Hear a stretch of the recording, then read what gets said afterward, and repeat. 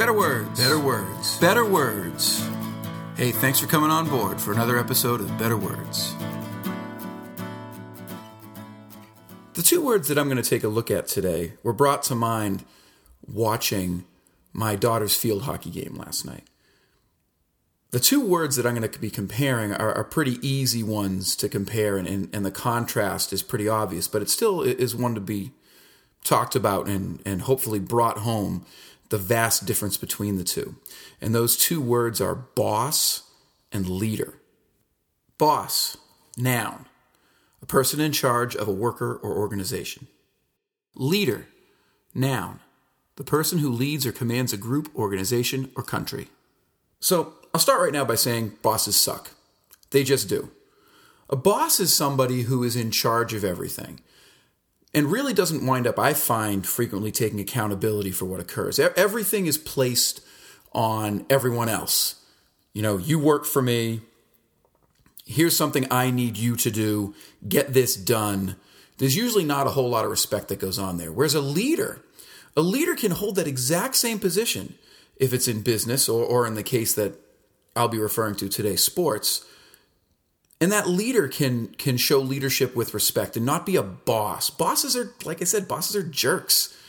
Leaders are people who make you feel like you're of value. Well, anyways, what I want to talk about is my daughter's game yesterday. They wound up not winning, playing shorthanded. There were a lot of reasons why things were very difficult, and the outcome wasn't the outcome that obviously they would have liked. It's a good team that my daughter plays on, and obviously they'd like to win every night.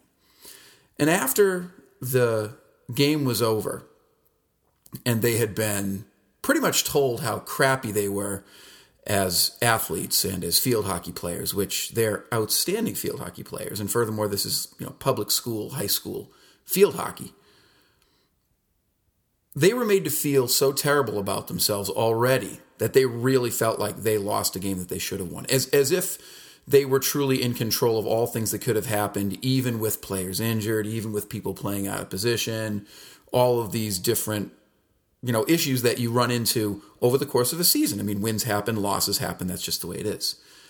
But at the end of it, what really drove it home to me was the amount of sprints that they were forced to do. And there was really nothing to be learned from it. The only message that was being sent there is, I'm in charge of you. I tell you what to do. You don't have any right to question me. And based on what you've done, in my eyes and in my perception of what you've done, you aren't worth a whole lot and you deserve to be humiliated. And that's what I witnessed yesterday. I'm not going to call out names. People who know me know who I'd be referring to. Leaders gather up their troops, look at the outcome that has occurred, and said, here's what we can do better. Here's how we can have better outcomes. And even asking questions. Tell me, what do you think we could have done to have improved this situation? Asking those questions in-game rather than at halftime, just describing the bad mistakes that were made or the flaws in people's game. Or if it's a business environment, what went wrong with some type of business transaction or a job that a marketing crew is working on, or the test results of a test that, I'm a teacher, had given and they didn't go as well. Usually a leader is someone who shows the people that they're leading, the people that they're in charge of, that those people are of value and they're in it together. But the biggest component about being a boss versus being a leader is self-accountability. Bosses never demonstrate that the reason why something was unsuccessful might have been due to their own flaws. Leaders will be the first to admit it. Now, I play baseball, and I'd like to think that I'm a leader on my baseball team, although it's much easier when you get older because everyone who's still playing ball by the time they're in their 40s has a pretty good perspective on the baseball game. But I played really good competitive baseball. I played American Legion ball, then college ball, then semi-pro ball. I can pretty much play every position on the field, although pitching is a joke and my wife won't let me catch anymore because my knees are bad. But as a leader, I take it upon myself to try to help the team win at all costs. I have not once over the course of this entire season insulted another player, made them feel like they made a bad play or made a mistake, because the people that you're playing with are all human and they are all valuable. People have their strengths and people have their weaknesses. And if you're going to get down on somebody for a misplay that they made or being out of position, you can do it in a way as if to say, hey, you know what, maybe next time we want to play a little bit shallower because this guy's blooping, soft singles into the outfield. Make him hit it over your head. And then if you get burned, you get burned. Or, we really ought to charge that ball so we have a chance of making a play. But it can be done in a way as opposed to saying, I can't believe you didn't charge that. Because if you do that, you come off as a boss.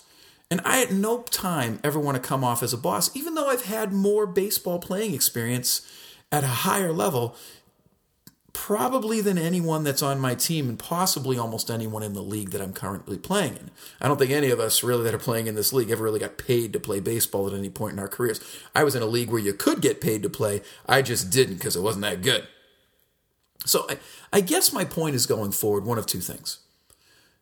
If you're in a position of power, of potential leadership, a role where people are answering to you, you can be the type of person that stands over them and yells down at them, or you can be the person that gets in there, gets your hands dirty, and helps with the process. Now, that's not to say that you should be taking over all of the roles of all of the people that are designated to take other roles. I've seen that go horribly wrong. I've seen that happen actually in fast food restaurants where people that are supposed to be manning either the fryer or different things, you can see it behind the counter. They're just not getting the job done. They're not being held accountable.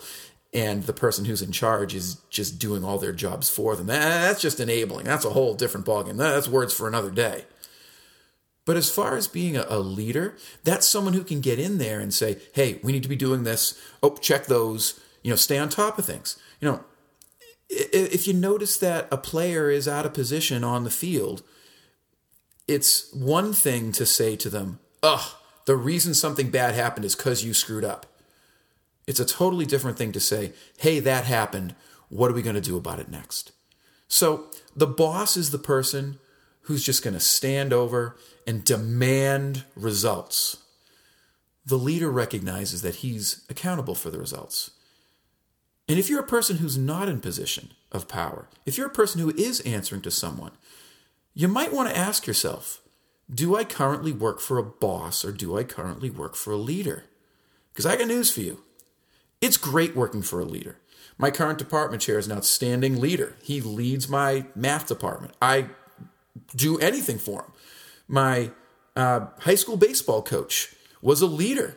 He would get in there and he would actually run the sprints with us if he felt he was outcoached. He was one of the first to admit that he might have made an error in how he coached a game to cause us to lose a game. Bosses, you don't want to work for them.